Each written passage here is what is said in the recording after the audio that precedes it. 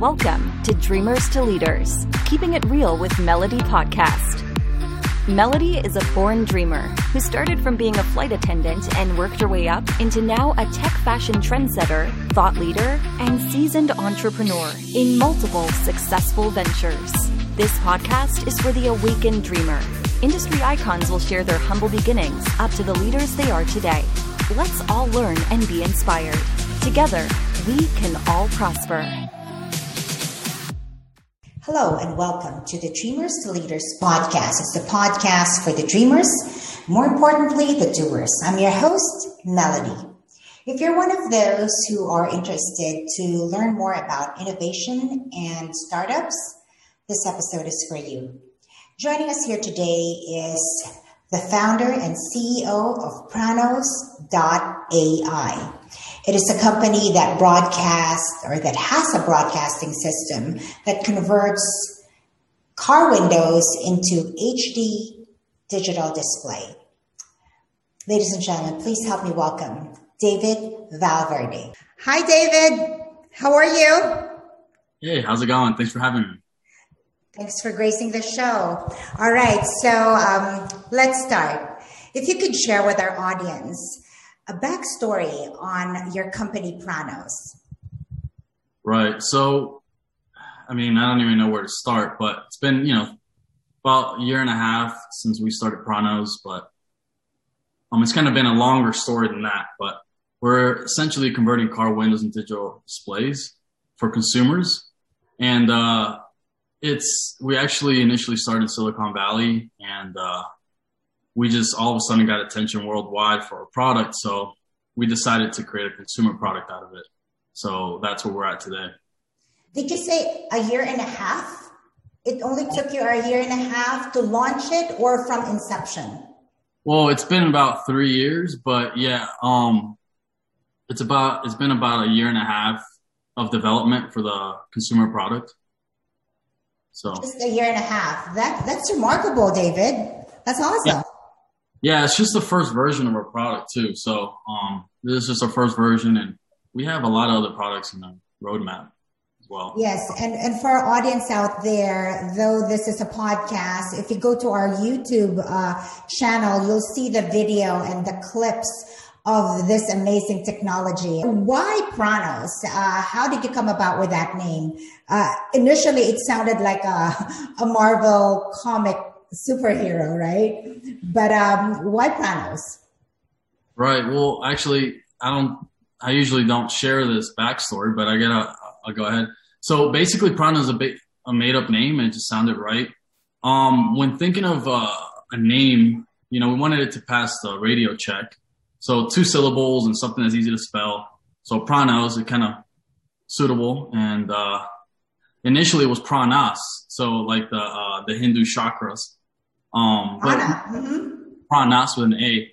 And that's, basically the name derived from Pranas and then turned into PRANOS.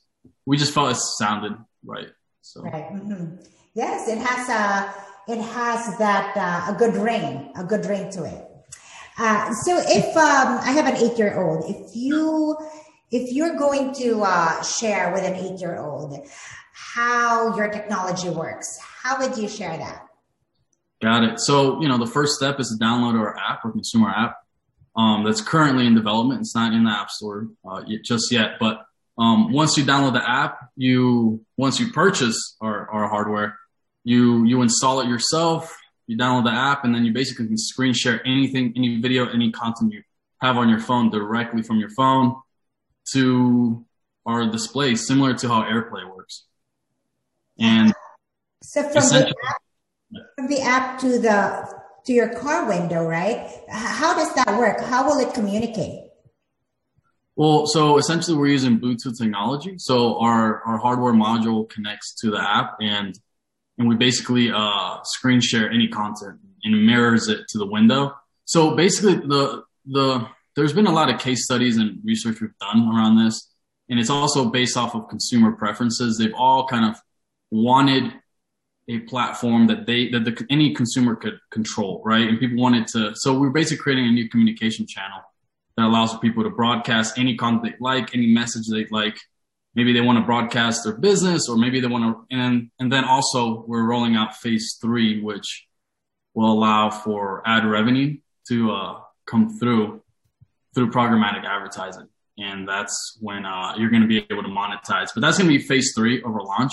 Currently, we're in phase 1. So it's mostly going to be used for, TikTok videos, political messages, brands using it at conferences, and just people wanting to use it because it's just this new flashy device, right?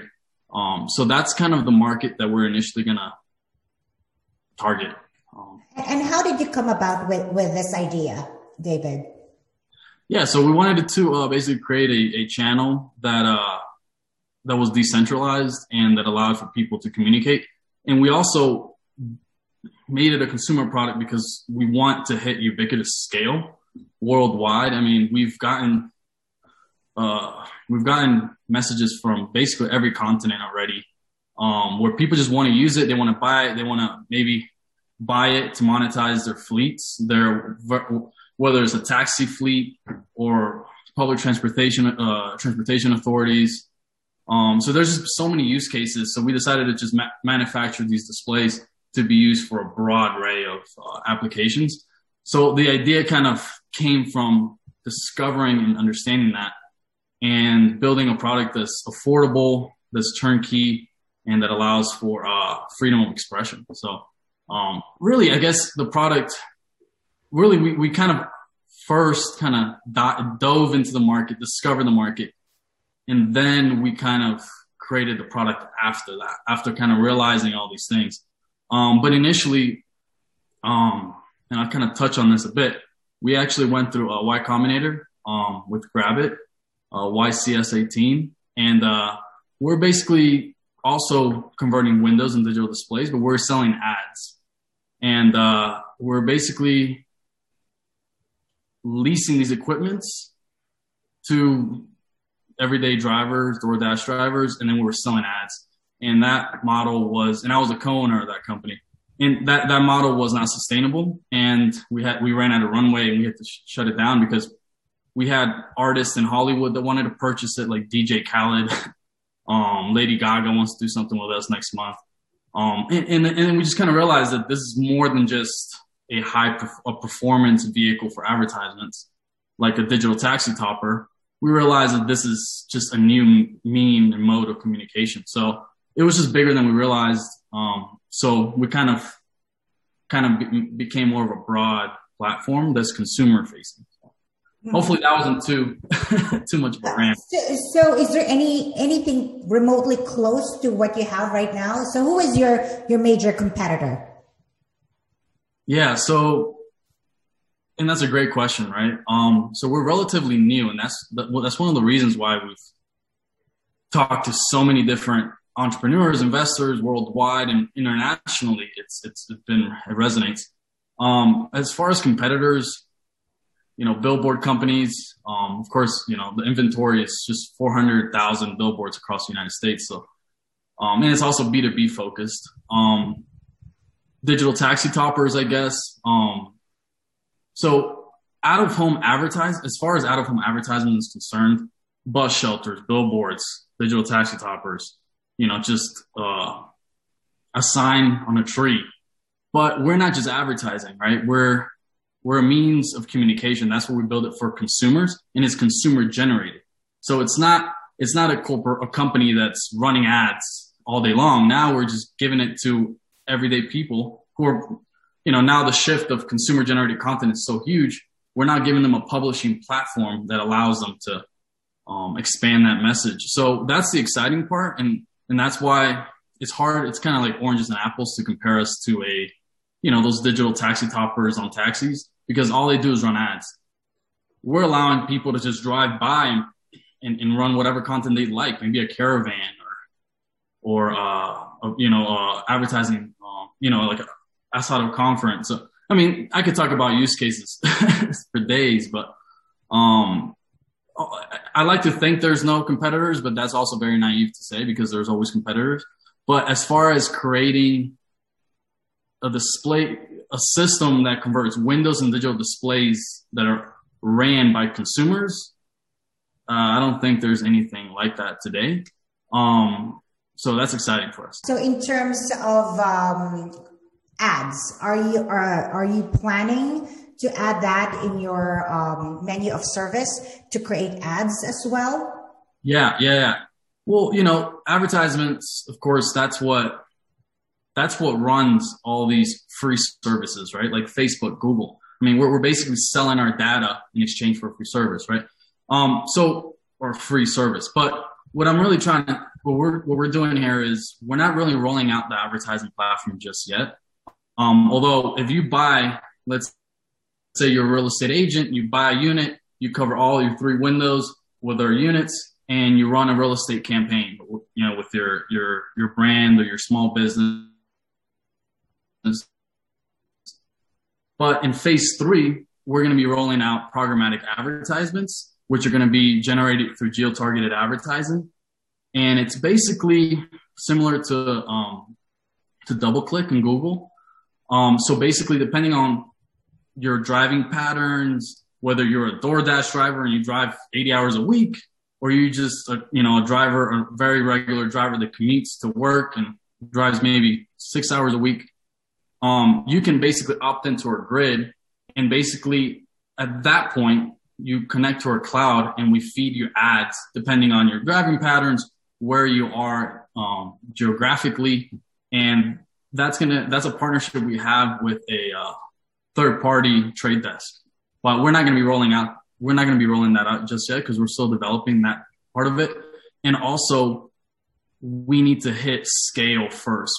Before we hit phase 3, we need to reach, a few hundred cars per metropolitan area, right? It won't make sense to an advertiser if you don't have a few thousand cars. So that's what we're rolling out to consumers first and letting them decide if they want to monetize the drives. So David, so as it becomes mainstream, that's the goal, right? And as you reach scale, what is it that you want the public to know? If they hear Pranos, the company, what do you want them to think of? So is it like, Pranos, yes, it's like a computer, or it's a TV monitor, a projector. What would be the easiest one line to say Pranos equals this? Well, yeah, that's a great question. Yeah, I think we would like them to see us as a new communication mode that allows you to express yourself freely, truly freely, and also a mode that it's not like Facebook, right? That, you have to build a following, or a website where you can't really run ads until you build a following. This is a platform that you can monetize as soon as you purchase it, because there's people outside all day long, right? You have an audience right away because you're driving in front of it. So just letting people to see it as, and I guess I'll touch on this as well too, real quick. Just having it be, instead of seeing AI displacing you, is owning a piece of AI and allowing it to work for you and make money for you. So that's how, I guess, ideally that's the goal. I'd love for people to see it that way. Owning a piece of AI. That's really interesting. So let's talk about that. They say, I think it was a Forbes article that was published, was it recently, where it basically says in 2030, artificial intelligence will contribute around 15 trillion in world economy. So that's huge. But on the other hand, from Elon Musk to Steve Wozniak to Bill Gates, they're saying that it could be very detrimental to the human race if left to irresponsible hands, this artificial intelligence. What do you say? What's your swing? What's your take on that? Yeah, well, that's a great question. And we actually, when we first talked about this, we're in a boardroom with JP Morgan, who actually banks for us. And, we were talking to some of the investment bankers there, and we were kind of telling them about they asked us this particular question. And what's interesting about that is that we kind of envision AI because there will be a lot of displacement in the workforce. And we basically are allowing people to buy a system that generates money for you. And you can basically earn passive income just by owning this piece of hardware. And instead of seeing AI as something that's going to take your job, we're giving people the opportunity to own this piece of AI and allow it to work for you, right? So, and I think that's how we should envision it, because there will be displacement. A lot of jobs will be automated by so many different types of automated workflows and flows. And that's why we're building a consumer product that, really the vision is eventually there will be autonomous vehicles. So you can purchase an autonomous vehicle that's covered with our technology that runs ads. It goes off, you deploy it in the morning, goes off and drops people off. It drives people around like through Uber and Lyft. You own the vehicle, so you keep the upside, and it also runs ads, so you keep the upside from the advertisement. So, that's the vision, 10, 15, 20 years from now, right? And then you can just spend time at your house in the comfort of your home, and you made this investment that makes money. It works for you, right? So we should see AI from that front. And the problem is, I think a lot of there is problems with it, but I think a lot of those ideologies are coming from, corporations completely automating their manufacturing process, and it displaces, a huge number of their workforce. And then you have, just this super high unemployment rate throughout the country. And I think that's a big problem right there. So David, for our listeners who are investors out there, what do you say to them about your company? What's your elevator pitch on your company to any investor? Yeah. So, the interesting thing is we're actually listed on WeFunder currently. And, our vision has always been, we've talked to many venture capitalists, institutional investors that are very interested, a lot of corporate VCs as well. We've talked to most of the automotive manufacturers as well. But a lot of the terms and the deals that they've offered us just don't make sense to us. And we've always wanted to basically, we build this for the people. We're not building this for advertising agencies. We're not building these for these corporate companies. We're building these for everyday people. And that's why what's interesting is through the new SEC regulations, we're filing with SEC, and now we are doing a Reg CF public offering via WeFunder. And we've already started to raise a lot of money in the last few days, and we're still private. We haven't even publicly launched it on the website. But people, and these are just retail investors, right? And maybe some institutionals as well, but these are just, like I said, you don't have to be an accredited investor to buy shares of PRANOS right now. Mm-hmm. So it's, I guess to summarize it, we are funded by the people, and this is for the people. There's a platform for the people. And I think really the elevator pitch is, we're creating a decentralized platform and communication means that is truly decentralized.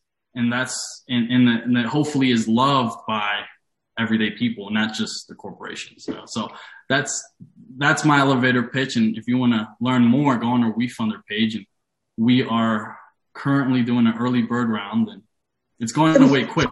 So most of your funding is from WeFunder? Say that again? So most of the fundings that you have received is through that platform, the WeFunder? Right. So we've done some financing as well from before that, but I really can't disclose too much of that. It's not public information. But as far as what's in the public domain, our first financing round is through WeFunder. Mm-hmm. And it was done that way strategically because we want people to keep like I said, it's so, I'm not just saying this for PR purposes or because I'm supposed to say this. We really truly believe that, everyday people should get the opportunity to buy stock in private companies and follow our journey, right? Not just public companies or not just accredited institutional investors in Silicon Valley that can keep this huge upside. So that's why what's going on with WeFunder is amazing. I mean, 2 weeks ago, they the new ruling completely changed the landscape. So. And I think you're on the right track there because I think that's really the trend. In today's world, today's consumer, they really want freedom more so than any other era. I think freedom of expression, from the TikToks to all the social media platforms out there. That's everyone. Yeah. It's not a celebrity that are out there expressing themselves, right? So that's the trend. Plus, so from the TikTok to the social media, deregulation also of currencies and whatnot. That's where a lot of people are kind of putting their money or their heads into. So let's talk about you as an innovator, David. Thank you for that. What has been who inspired you, or what inspired you to be an innovator? Okay. Well, an innovator is such a relative term, but I guess, I like to think that, we're at least, we like to be a net positive for the world and create something that's of value, for society.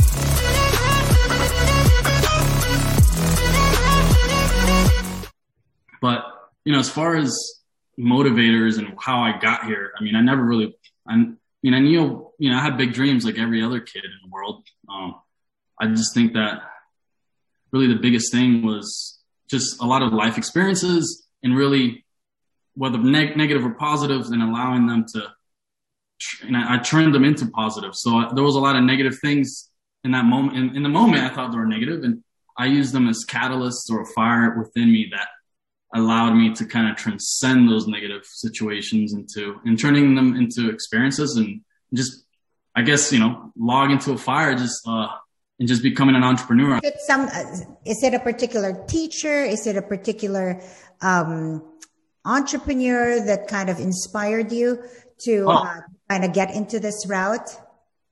Yeah, well, no one that's living and no one that's currently an entrepreneur. Aristotle, Euclid, all these old philosophers, ancient philosophers that allow me to realize a lot of human potential.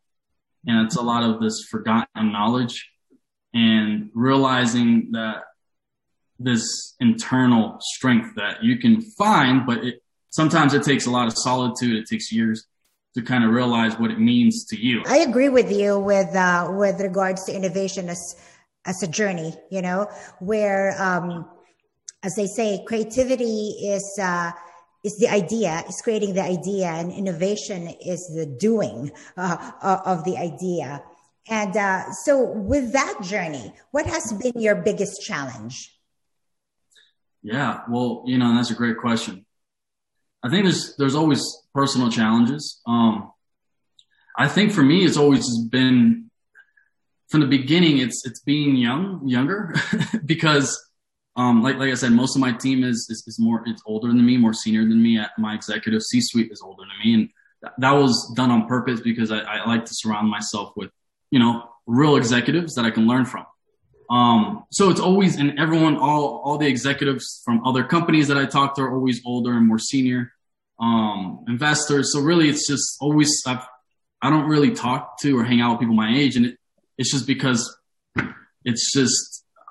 of my situation. But I guess trying to overcoming the age barrier, you think? Well, I think there's younger entrepreneurs, like look at Zuckerberg. He became a billionaire at like 22. So I'm sure he had to deal with it.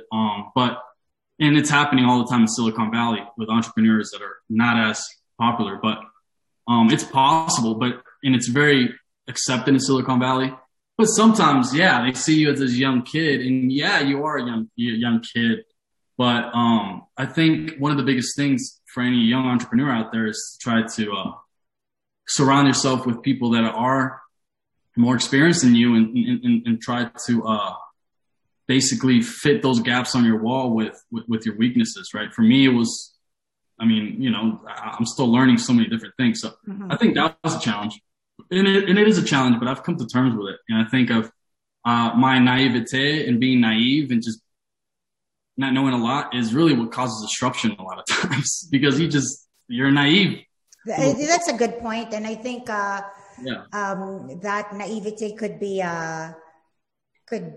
Could also be a plus, because that would start also your curiosity and you're not jaded, right? So it's always a double-edged sword with that. Now, let's talk about some tips. What would you, in a few words, what would be your tips to those that are seeking funding? Where would you direct them if they asked you that question? I was actually thinking about that just yesterday, and it's interesting because I think it's a long journey when it comes to actually receiving it's institutional funds or an angel round or going through a crowdfunding platform. There's so much information out there that it can become really overwhelming. I think one of the easiest things to do is try to go to a startup accelerator and kind of learn. A lot of these startup accelerators have good advisors and will give you information that's actually real and good. And I think entrepreneurship has been glamorized way too much as well. I mean, it's not what people think. It's not as fun as you think. It's really held them back. Accelerator. So you think going through like an accelerator lab or so for funding, you think what would be the first step? Okay, so Joe, you want some funding? From my experience, this would be the first thing that you go to. So what would be the first, you think? Yeah, well, I mean, first is, what is it you're trying to build, a service or product, obviously put a deck together, try to find a co-founder that, complements you, kind of try to be real introspective about what your actual strengths are, and then whatever your weaknesses are, try to find someone that can, compensate for that. And then try to apply to accelerators. That may not be, those are very competitive as well. And if you don't get into those, try to find advisors and then just give them equity in exchange, maybe a point or 2 points in exchange for sometimes a little less, maybe half a point, for their advice. And you believe it or not, you can literally cold email or reach out to a big time name. And a lot of times these people that you think are really up there are just happy to really give advice and help out and be an advisor, and give them, because they're pushing it forward. So I recommend doing that. And another huge thing is don't overvalue your company. I think a lot of entrepreneurs, they come in, they think they have the biggest idea in the world, and you may have the biggest idea in the world, but you got to either create a valuation model or, you have to have the right comparables. You have to understand the market. And if you're in the seed stage or angel stage, you really want to, some people come out and they try to value a company at 40 mil, 100 mil, and they expect to raise 3-4 mil on that valuation. And it's just, you're going to look silly. You're going to look green, and you're not going to get investments. You got to be realistic and bring that valuation down. And you're going to be giving a lot of equity up front, but if you want to make it happen, you got to do that. And if you want to attract the right talent, you've got to be generous with your equity as well. So, and when it comes to co-founder discussions, that's another big thing. I think that's a very valuable recommendation. David. Yeah, for sharing that. And in any organization, nothing happens until someone sells something. Would you agree? So in terms of like sales and marketing strategy, what has been effective for your company? Yeah, so we're actually just still in development stage. So we're actually pre-revenue. So just like what you just said, we're able to raise funds pre-revenue, but due through our, patent portfolio or team or execution strategy, just our domain know-how. So we were able to raise at a very high valuation. But what I'm really trying to say is, to kind of touch on that point, yes, you do need recurring revenue if you want to get institutional investors, ideally, right? So where are you now? Where are you now with regards to having your, so let's say I like the product and I want to purchase it. Right. Where are we now on that stage of a consumer clicking a cart, a button, putting it in the cart and it being delivered? Where are we?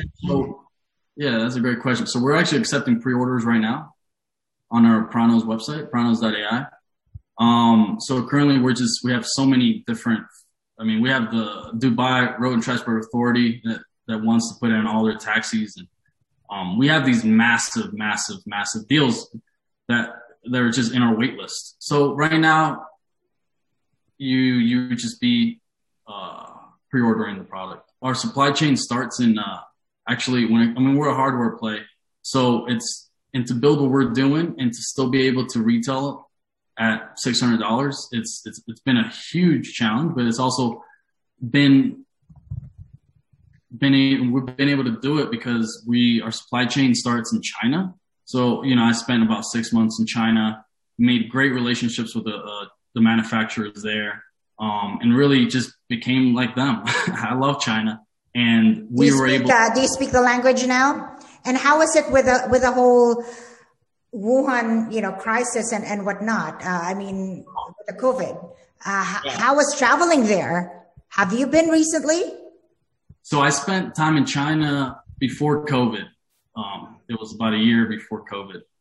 And, to answer your question, to keep it concise, we were able to drop our costs from, all these off the shelf components because we're creating, there's some hardware involved, there's software involved, and it can be costly if you manufacture here. It's just a reality. Let's wrap it up.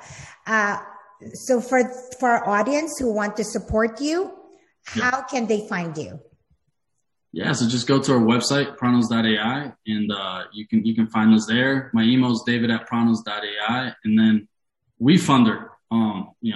Feel free to go on WeFunder and look up Pranos and check it out. I'm sure the page will do a lot better job than me talking about it, because I can talk about it for years. It's a bit more concise on the WeFunder page. Feel free to check it out and see if it resonates with you. You got it. I think you have a remarkable idea there, and I'm sure there's going to be a lot of traction sooner versus later. Thank you, David, for gracing the show. No, thank you so much, and it's been fun talking to you. Wonderful. So for all the dreamers out there, keep believing. You got this. Till next time.